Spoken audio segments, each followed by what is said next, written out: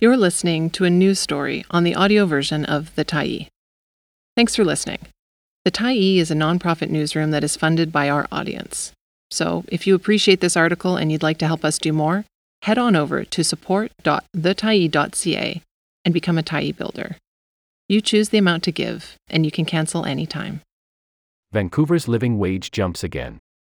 By Zach Vessera, November 8, 2023.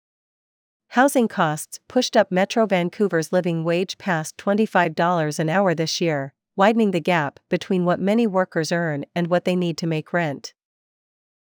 The Canadian Centre for Policy Alternatives 2023 Living Wage Report found two parents working full-time in a family of four would need to earn $25.68 each to afford food, housing, and other essentials. That's up 6.7% from $24.08 the previous year, and nearly $9 an hour more than the minimum wage of $16.75. The minimum wage was increased 6.9% on June 1.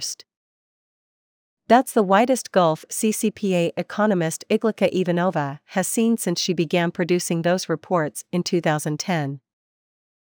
What stands out most for me is that although inflation really has come down from the historic highs of last year, the cost of living continues to increase really rapidly, Ivanova said. The CCPA, a left-leaning think tank, bases the living wage on what two working people in a family of four would need to buy what it calls a decent if still very modest standard of living. The wage is based on the costs of food, housing, transportation, child care, and recreation in a given community. It also factors in social programs, such as child care benefits. The CCPA doesn't release a separate living wage for single-income earners without children, but Ivanova says she believes it would be very similar. The wage has shot up dramatically across BC over the past 2 years.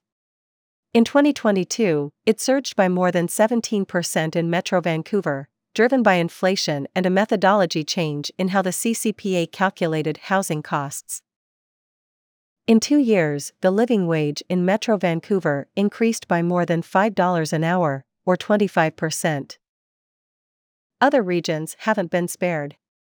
The CCPA pegged the living wage in Greater Victoria at $25.40, compared with $24.29 the year before.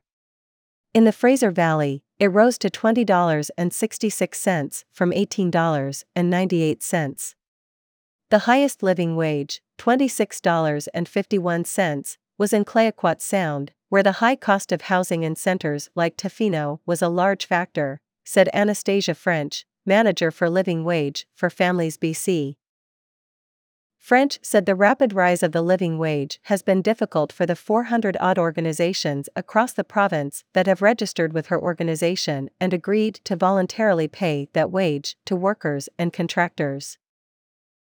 She said the program has not seen an exodus of employers abandoning the pledge, with the notable exception of the City of Vancouver, whose council voted in a closed-door meeting to pull out of the program early this year. But French said they also haven't seen growth. She noted some employers have managed to stay in the program by factoring in wage and benefit plans, something the nonprofit allows, but said others have found it very hard to keep pace. It's a challenge for employers who want to stand up and do the right thing and pay a living wage, French said. To no one's surprise, the biggest culprit is housing. The CCPA's report estimated shelter costs in Metro Vancouver climbed 16.6% this year as demand outstripped supply. That estimate is based on the rental cost of a 3-bedroom apartment. But data from the Canada Mortgage and Housing Corporation shows a surge in rents for all housing types.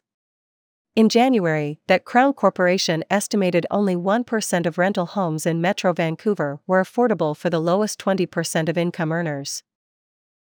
New renters are especially pinched. Occupied units of all types in Vancouver had an average rental cost of $1,658, thanks to laws in BC that limit rent hikes. But vacant units went for an average of $2,373, 43% higher. As soon you are looking to move and to live somewhere else, you are paying a lot more money, French said. There were some bright spots. Rising food and shelter costs were offset, in part, by a 21% drop in projected childcare costs. French chalked that up to the hundreds of millions spent by the federal and provincial governments to lower fees, though actually finding licensed childcare is still an issue. A federal dental benefit helped low-income earners too, French said. She and Ivanova say their report should spur the provincial government to examine other interventions to reduce costs. The BC NDP has announced plans to increase rental housing supply through zoning changes, investing billions in creating new housing stock and cracking down on the short-term rental market.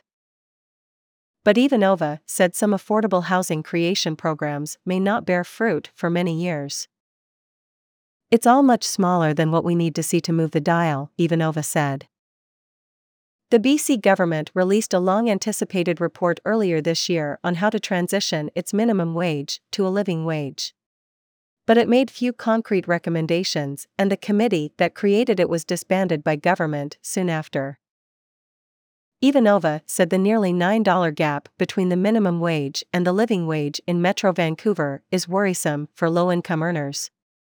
But she said rising costs have also outpaced wage growth for other workers. As of September, BC Stats estimated the average wage earner had seen their salary increase by about 4.1%, adjusted for inflation.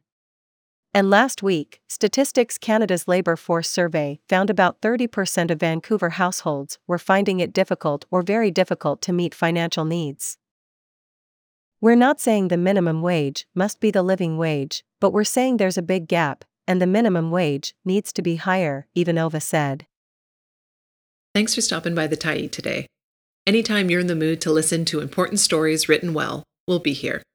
And if you'd like to keep independent media going strong, head over to thetyee.ca and click on the Support Us button to pitch in. Finally, big thank you to all of our Tyee builders who made this story possible.